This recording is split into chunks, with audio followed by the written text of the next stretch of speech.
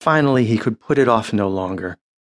It had been almost a full day since he'd delivered Pamela to the hospital, and he hadn't made a single attempt to check up on her.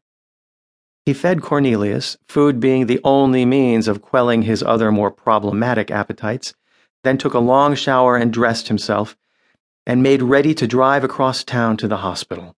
After having a gin and tonic to steady his nerves, he collected the car key and headed for the front door. Cornelius, apparently still feeling peckish, was in his way, lying across the mat and gnawing on a sheaf of papers that had been slipped under the door. "What have you got there, boy?" Marcus said, taking the papers from him.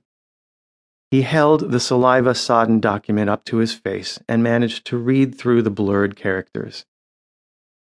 Proposed bylaws for residents of 6211 Myrtle Boulevard with regard to entertaining guests, submitted by Vivian Bolton, 3N.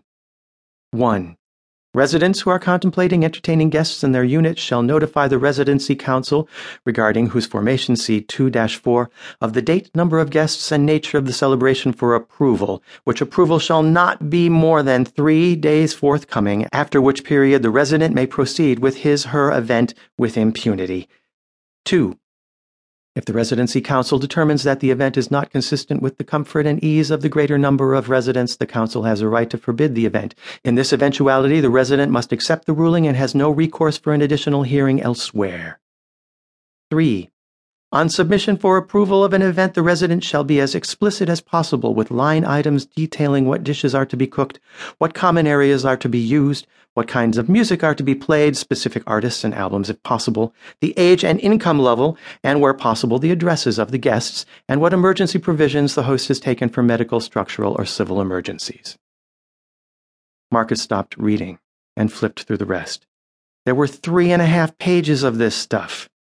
Viv Bolton seemed to stop short only of asking for security deposits and blood samples from anyone who crossed the building's threshold. He tossed the document back to Cornelius. "All yours, buddy," he said as the dog tore into it anew. Marcus arrived at the hospital just as the sun dropped low in the sky. He'd hoped that the baby might actually have been delivered by now. It would be nice to have had everything happen neatly while he was himself off stage.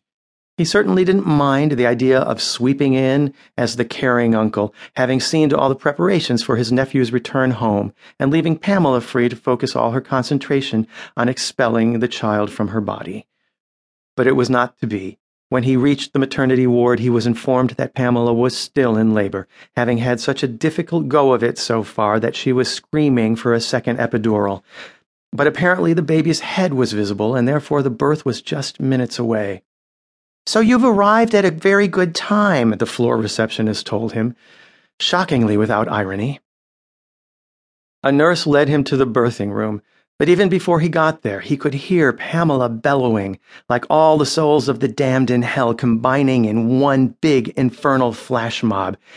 He actually balked at the door. The nurse said, "You want to go in?" "Maybe not," he said with a nervous giggle. "I'm just the brother." "Oh," the nurse said meaningfully, "she's been asking for you." "Ah!" came a cry from beyond the door. "You I hate you! Get out of me! Get out of me! Get out of me!"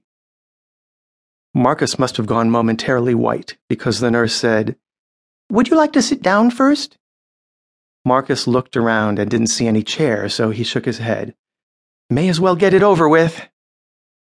"You'll have to scrub up," she said, and it was just the deliverance he needed. He took inestimable comfort in submerging himself to the elbows in soap and scalding water, and in donning gloves and a gown and a paper mask over his mouth. Thus outfitted, he felt he could face any manner of foe.